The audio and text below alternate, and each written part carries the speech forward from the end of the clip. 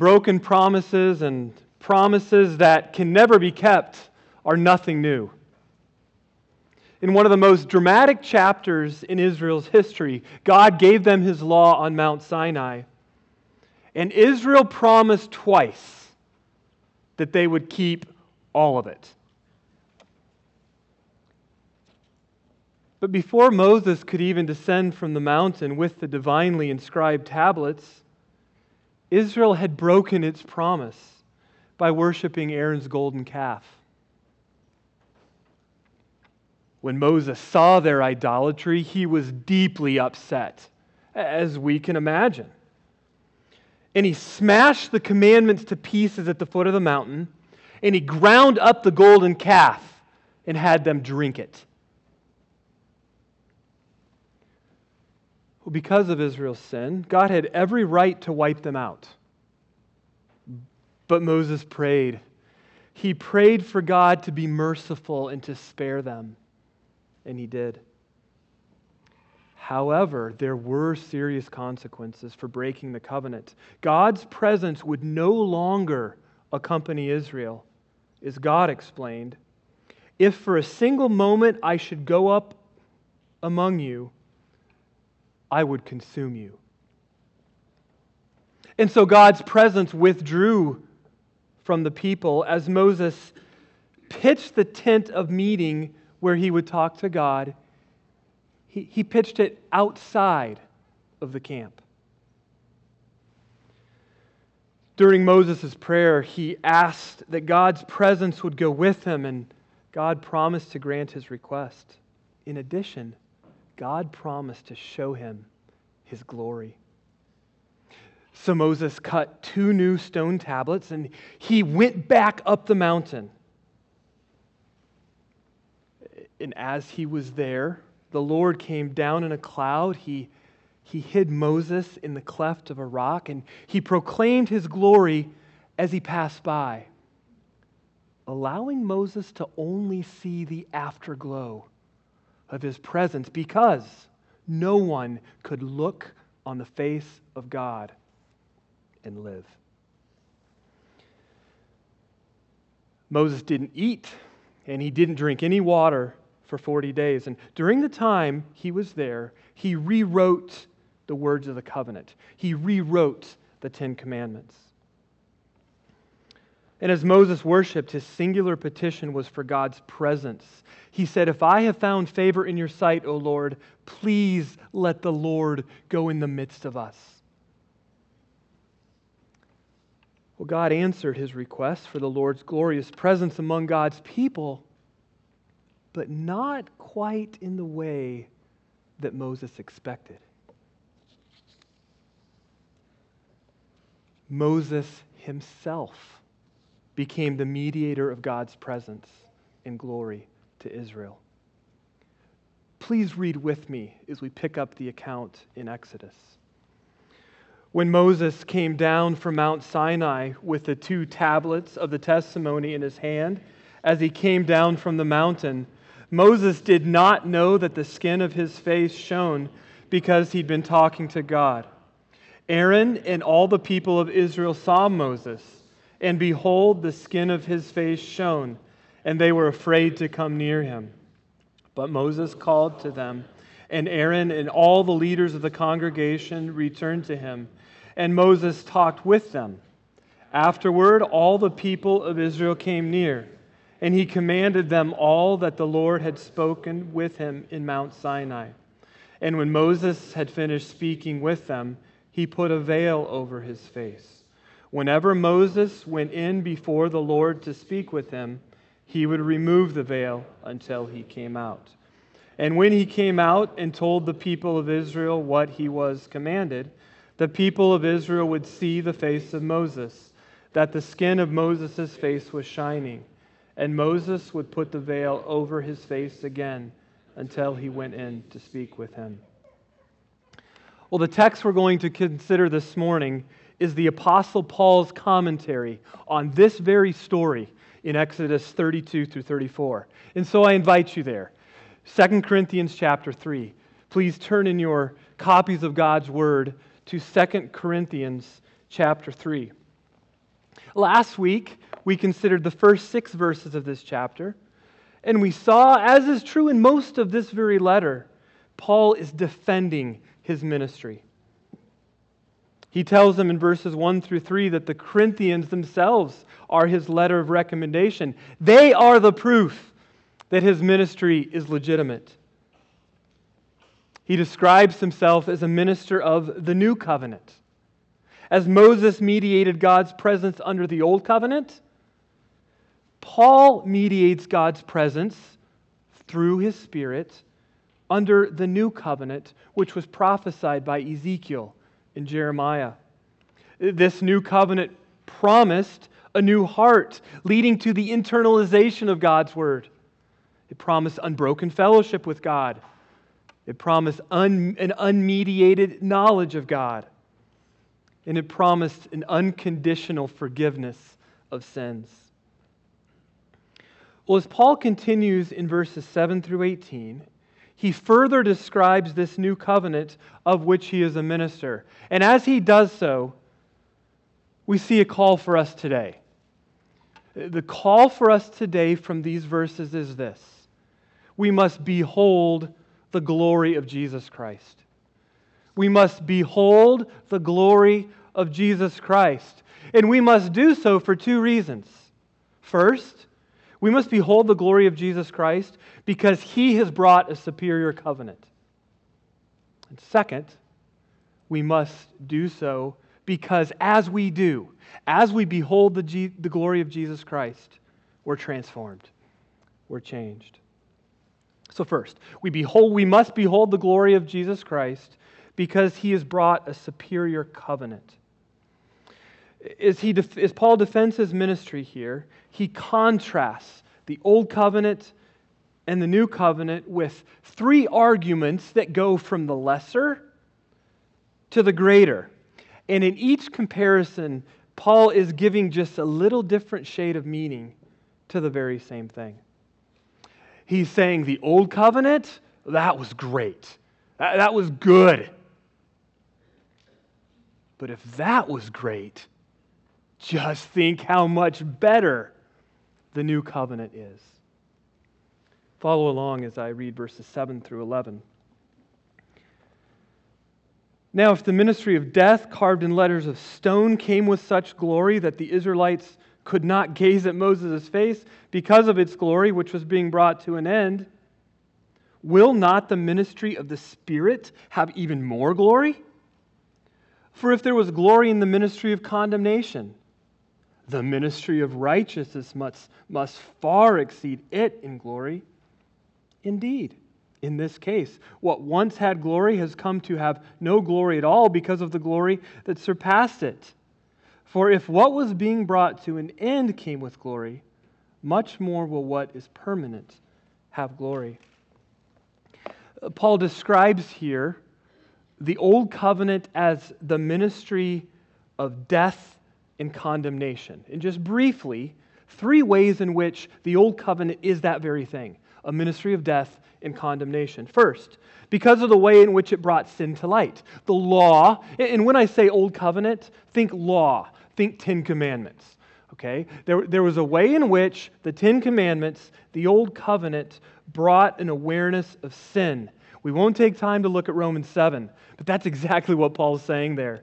He says there that he would not have known what it was to covet if the law had not said, don't covet.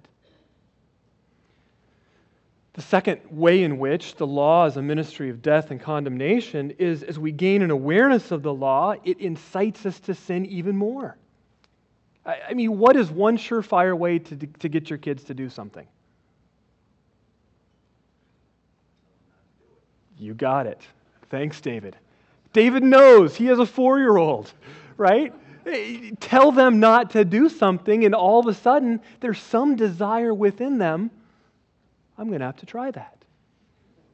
The law, as it brings an awareness of sin, has a way of inciting sin. And then third, the law is a ministry of sin and death and judgment because it is powerless to change the heart. The law came on letters of stone, which we saw last week in verse 6, kill.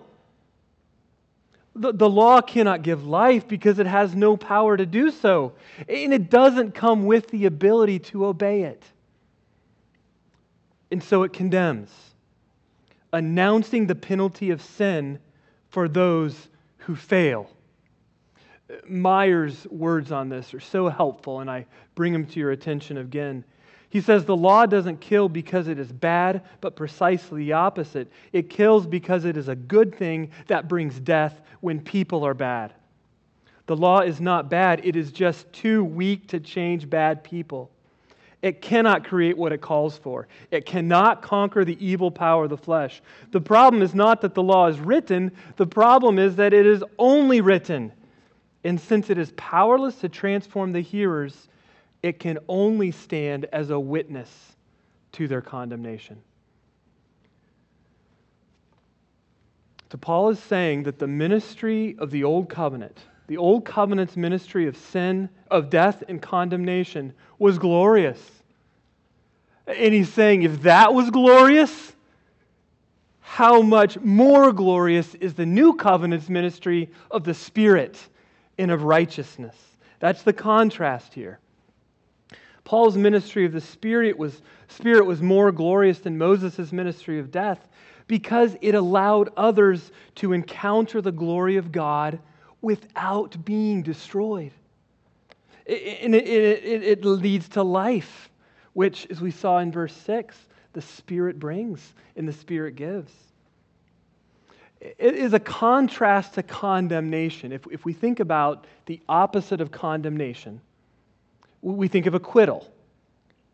It is a contrast to condemnation. Righteousness means acquittal.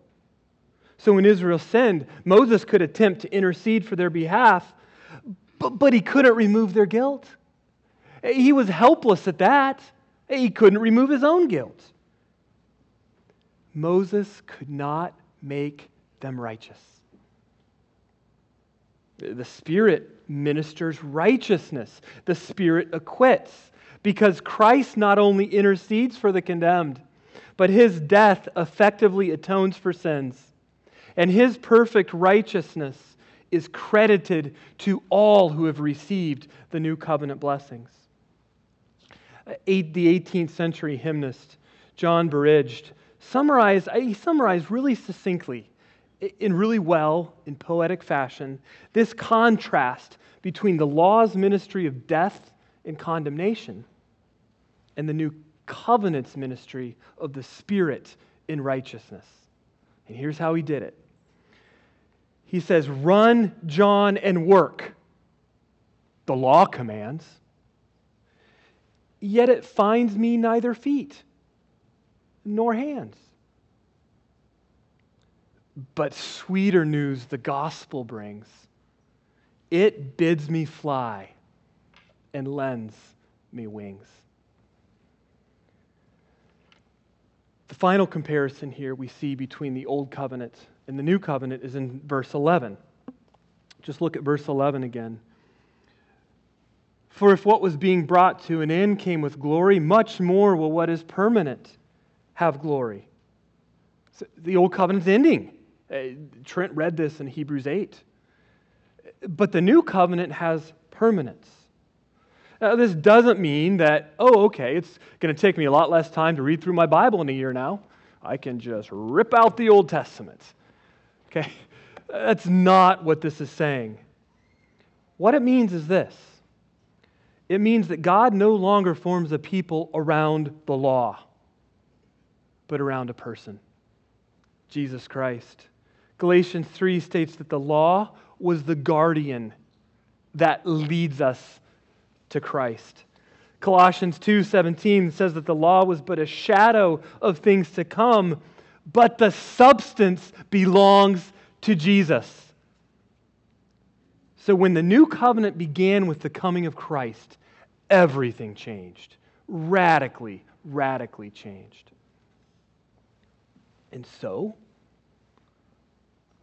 as verse 10 says, what once had glory has come to have no glory at all because the glory that surpassed it. Perhaps this illustration will help. Imagine that you spent a lot of time growing up. In fact, all your life growing up, you spent in a cave. And the only light you had was just a small little 2 AA battery-powered flashlight, which was great to have. And you absolutely needed it to avoid running into the stalactites and stalagmites and bats and whatever else was in your cave. But you eventually found the mouth of the cave, and as you came to the mouth of the cave, it's noontime. It's August 3rd, prime time in the summer. And the sun is blazing. And you looked at your flashlight and you didn't see any light coming out of it anymore. You didn't turn it off. It was still providing light.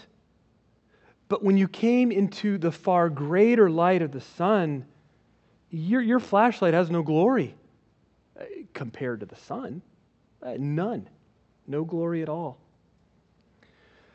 And all those years in the cave were meant to prepare you for the sun. You thought this light is great. It's good. But it seems like there's got to be something brighter. It's doing the job, but it's kind of puny. And then you walk outside and you see the sun and you say, whoa, that is glorious.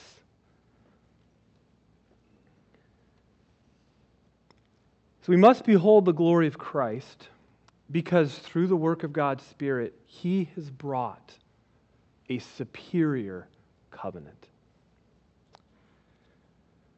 I wonder this morning whether or not you see the greater glory of the new covenant. Have you experienced this ministry of righteousness and life from God's Spirit? I would venture to guess, and I think it's pretty safe to say that you're well aware of the ministry of death and condemnation that comes from the old covenant.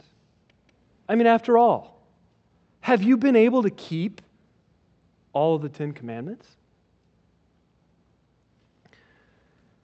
Can you sense in the depths of your heart your utter inability to obey God's law? I was talking last week with a guy who told me that he had not violated any of the 10 Commandments. So we started to go through them, and we got to number 3. You shall not take the name of the Lord your God in vain. Without hesitation. He said, oh yes, I have done that. But it's really minor. That's really minor. The problem is that God demands 100% perfection. God does not grade on a curve. If it were possible, and it's not, but if it were possible to score a 99%, that is still not a passing grade. It's going to look really good compared to the guy who's scoring an 85, 70. Oh, it'll look way better than the guy who's batting 500.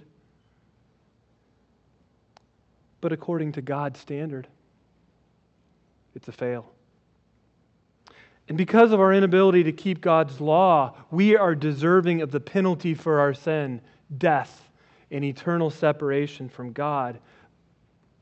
But there's good news. There's good news. That although God's law declares a curse upon all who break it, Christ redeemed us from the curse of the law by becoming the curse for us. For it is written, cursed is everyone who's hanged on a tree, so that in Christ we might receive the promised Spirit through faith. So Christ bore the curse of death for breaking God's law. And the new covenant promise of life in righteousness can be yours if you will but repent of your law breaking and your law making and trust in Jesus Christ's death on the cross and victorious resurrection. See, every religion in the universe, other than Christianity, tells us what we must do. It tells us what we must do in order to have a relationship with God. External regulations, law, here's the list. All of that, the religion of death.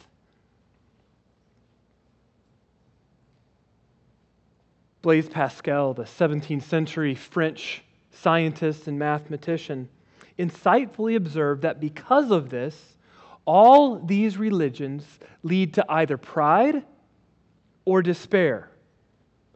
If we happen to meet the requirements, look at me. Leads to pride.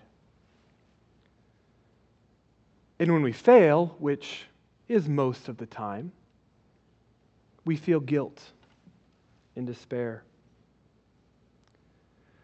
But Pascal went on to say that Christianity alone has the ability to cure these twin vices, not by using one to expel the other, but by expelling them both through the gospel of Jesus Christ. You see, the gospel of grace shows us that we can't keep the law, which destroys our pride. And it shows us a Savior who has kept the law perfectly so we don't have to. And that destroys our despair. So I would just call on you this morning to turn to Jesus. Turn to Jesus who has provided a more glorious covenant and find a new heart. Find in Jesus a restored relationship with God. And find in Jesus unconditional, total, complete forgiveness of sin. So we must behold the glory of Jesus Christ first because He's brought us a superior covenant. Second, we must behold the glory of Jesus because as we do, we're transformed.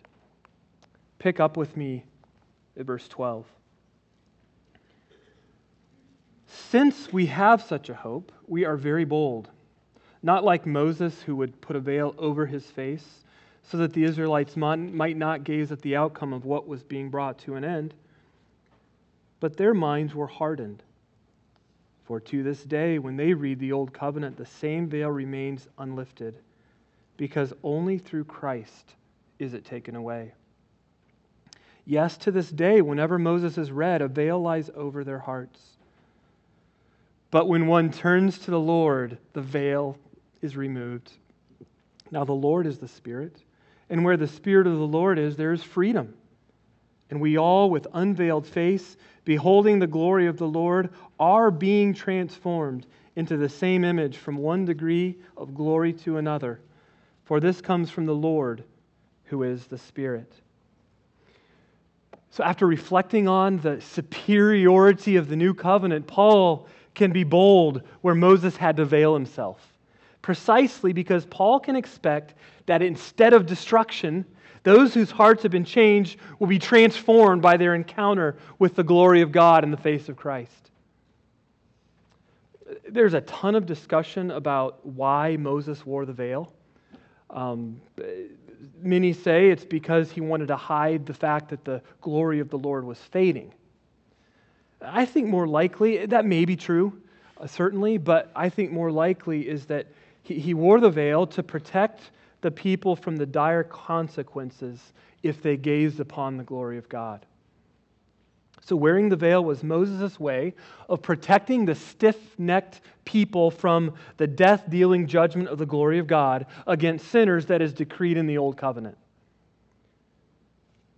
Haithman says that, like the fence around the bottom of Mount Sinai, the veil of Moses makes it possible for the glory of God to be in the midst of the people without destroying them. Israel here in these verses does not suffer from an intellectual deficiency. They could recite by memory most of the law. So the problem wasn't not smart enough. What they suffered from was a moral deficiency.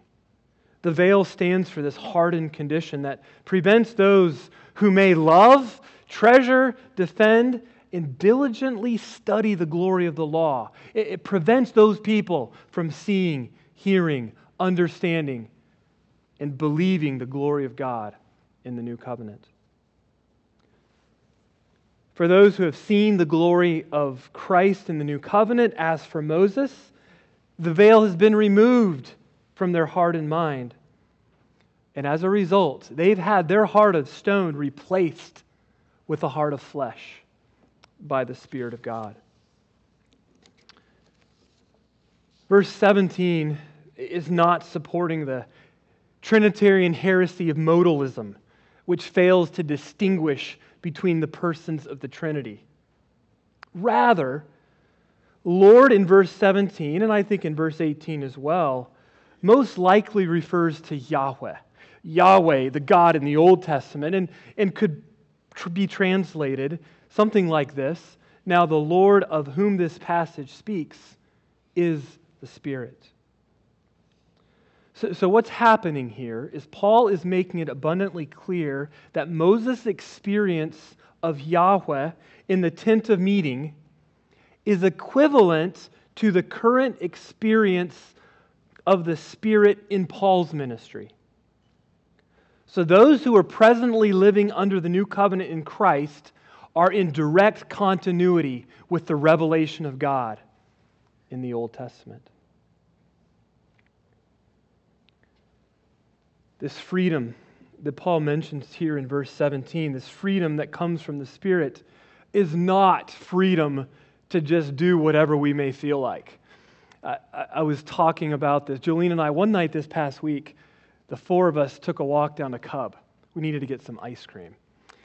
And on the way back, I was talking about this verse and where the Spirit of the Lord, there is freedom. And Jolene immediately remembered a chorus that she would sing in high school. She went to Christian high school, and she started singing this chorus where the Spirit of the Lord is, there is freedom. And she talked about how what she remembered from that song and the meaning of it, we could say that she got from that song alone, was that the freedom meant you could throw your hands up, you could dance in your seat, you could pretty much do whatever you wanted with your body during that chorus. So where the freedom of the Lord is, or where the Spirit of the Lord is, there's freedom to just, that's kind of what she remembered. And people can think that that's what this means, freedom to just do whatever he wants. That's not what Paul's saying. This freedom from the veil and this freedom Paul's talking about is freedom from the veil and freedom to behold God's glory that only comes when one turns to the Lord. So we could say it this way: we are set free to see. We're set free to see. So just thinking on this whole veil thing, I wonder what you think the veil, why do you think the veil remains to this day over the hearts of so many? What is it that prevents Israel from turning to the Lord? Well, one author helpfully points us an answer, and he points us to the Apostle Paul in his life before he was struck by the glory of Jesus Christ. Before his veil was lifted, Paul was full of pride. He was strongly confident in his own merit. He kept the law as zealous as you possibly could. This was his righteousness which made him feel superior. He was self-absorbed. He was so much self-absorbed that he couldn't see the glory of God in Christ and even sought to destroy it. So in the words of Savage, those who are consumed with their own glory, with pride and boasting, will miss the glory of God revealed in Christ. For it is a peculiar sort of glory, one that radiates with the humility of the cross.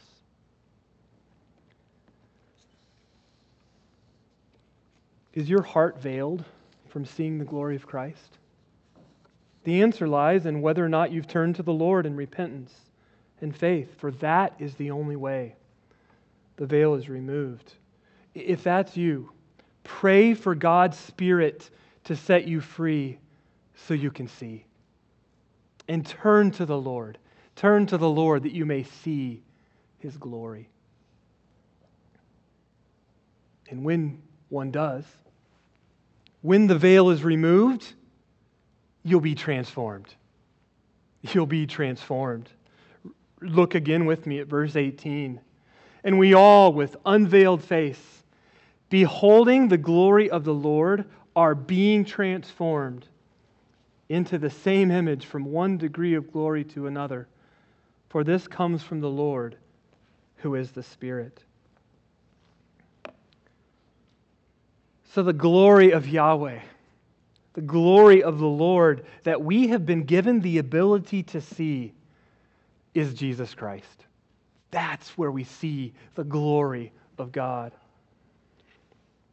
On Mount Sinai, you remember, mentioned it briefly as we started. On Mount Sinai, God told Moses, "You can't see my face." Well, the Apostle John, I think, picked up on that. And in chapter 1, verse 18, John says, "No one has ever seen God, but Jesus has made Him known." It's as if John is saying, do you want to see God? Nobody's ever seen Him and lived. But do you want to see God? Do you want to see His glory? John's saying, look at Christ. That's where it is. Look at Christ. Christ is the image of God, and we have the privilege, as Paul states just a few verses later in chapter 4 and verse 6, we have the privilege to see the glory of God in the face of Jesus Christ. So by beholding Christ, we're progressively transformed to look more and more like Christ. To paraphrase Meyer, the glory of the new covenant does not break into condemnation, but transformation. Many have said it this way, perhaps you've heard this, that we become what we behold. We become what we behold. A good example of this is found in the story about two farm boys from Kansas. They both ended up joining the Navy. Farm boys from Kansas joining the Navy. Psychologists are intrigued by this sort of thing and love to study it. Why on earth would two brothers from a small farming town in America, so far from any ocean, choose to spend a life at sea? So the psychologists who are interested came to the farm town, and they interviewed the farmer and the people in the community, trying to figure out, why did these guys do this? At the end of the day, they didn't have answers. They're stumped. And they decided to spend a night on the farm. We're going to stay overnight. Maybe we'll catch something and get some answers.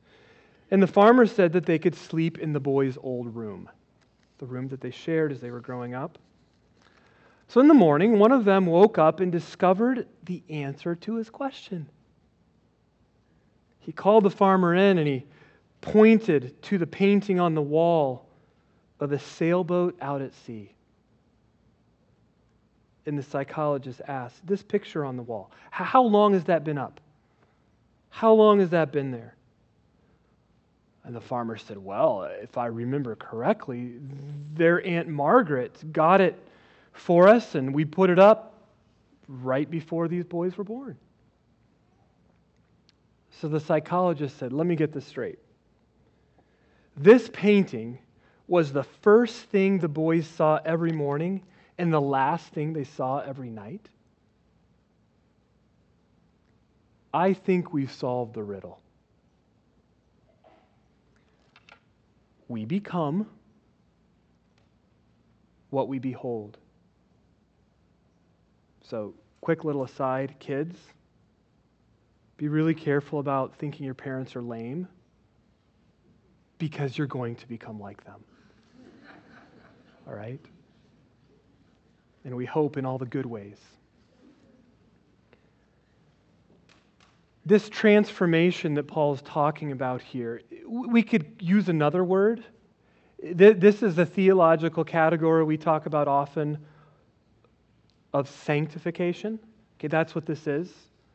We could just choose one word that defines it, both transformation and sanctification, and we'll just use the word Christ-likeness. Right? This is Christ-likeness. And there's a ton here in this verse worth considering. You could spend a whole morning just in this verse. But I just would like to make 3 brief points. 3 points here, things to think about from verse 18 about this transformation. First, transformation is certain. Transformation is certain.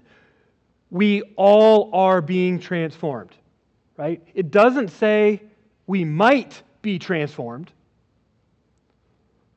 It doesn't say some of us are being transformed. No. Everyone who's been given a new heart and life from the Spirit, everyone whose veil has been lifted through turning to Christ is being transformed. This is not potential. This is certain. Paul writes in Romans 8, 29 through 30, saying that we were predestined to be conformed to the image of Christ. And one day we will be glorified, totally like Christ. What hope this brings. Just think briefly, Christian, the hope that this brings, no matter how much you may be struggling with sin, no matter how dimly you may see the reflection of Christ now, transformation is certain. Transformation is certain. Second, transformation is the Spirit's work. You see that there at the end of verse 18. This comes from the Lord who is the Spirit. The Spirit's main work is to point to the glory of Jesus and to remake people so that they look more like Jesus. Okay, that's what the Spirit does. His work is not to make us healthy. It's not to make us rich. It's not even to make us happy. As one author put it, His work is not to operate on our career or on our cancer, but on our heart. So the Spirit's primary task is to point us to Jesus and to glorify Him by making us look more like Him. This, of course, does not mean that it's the Spirit's work. He's the one doing it. I'm just going to sit back and not do anything. No.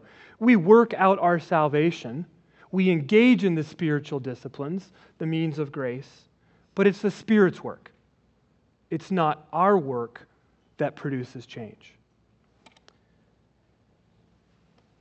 Third, this transformation is progressive. It's progressive. We see here that this transformation is happening from one degree of glory to another. This transformation doesn't happen all at once. It doesn't happen overnight, and it doesn't always occur at the same pace, intensity, or duration for everybody. So we've got to take the long view. Are you more like Christ today than you were August 3rd, 2013? More like Christ today than 3 years ago? 5, 10, 15 years ago? You ought to see progress in the Spirit's work of transformation. David Powlison describes the pattern of our life and growth like a yo-yo. Up and down, up and down. Ever feel that way? It's kind of depressing, isn't it? But he continues and says the pattern of our life and growth is like a yo-yo in the hands of a man walking up a flight of stairs. So often we're very aware, we're acutely aware of the yo-yo feeling. The ups and downs of our growth and holiness, we sense them. We're so aware of them oftentimes that we miss the larger picture of the progressive transformation that the Spirit is working in us as He shows us Christ. It happens in degrees. So don't be overly discouraged by the slowness. The key isn't so much where you are on the staircase of Christ likeness as your progress. Your progress. C.S. Lewis in Mere Christianity said that one of the objections to Christianity that some have is that they see a Christian and they see a non-Christian, and the non-Christian is a lot nicer than the Christian. And Lewis's answer was basically, you should have seen how mean he used to be.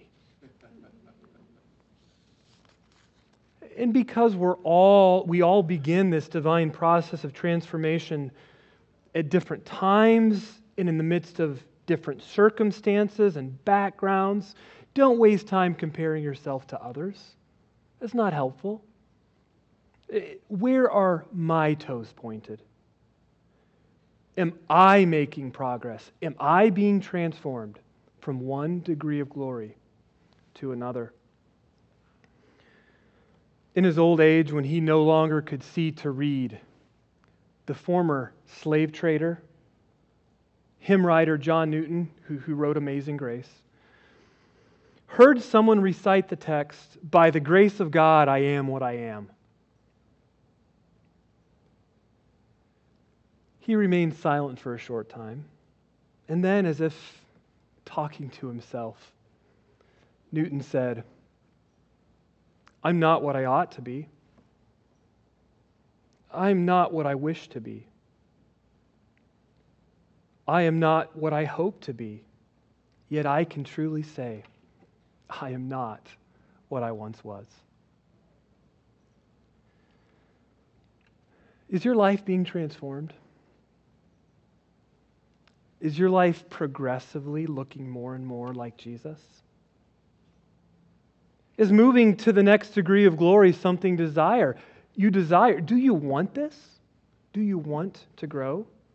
If not, it very well may be because you have a heart of stone that is veiled, and you haven't yet seen the glory of God in the face of Christ. But as we take the long look and see evidences in our life that yes, I'm being changed, I'm being transformed, we've got to remind ourselves that the greatest need in our life is to gaze upon the glory of God in the face of Christ. That's our greatest need. This is how we're going to change. There are no miracle cures. We love them, don't we? Give it to me now, quick, and all at once. There aren't any miracle cures. There's no quick fixes here. Our main problem is not that we don't have time, that we don't have the resources, that there's too many annoying people in our lives. Okay, that's not our problem. Our main problem is that we don't see enough of the glory of God in the face of Christ. So if you want to be more forgiving, look to Jesus on the cross. Father, forgive them. They know not what they do. If you want to be more loving, look to Jesus, who ate with sinners and welcomed repentant tax collectors and prostitutes into the kingdom. If you want to be strong in the midst of suffering, look at Jesus, who when reviled did not revile, and when he had the opportunity to pass on suffering, he said to his Father, "Not my will, but yours be done." If you want to grow in mercy, look on Jesus, who reinstated Peter after he denied him 3 times. If you want to be more generous, look at Jesus, who gave up everything for your salvation. In the words of DeYoung, there is no growing without gazing, and there is no becoming without beholding.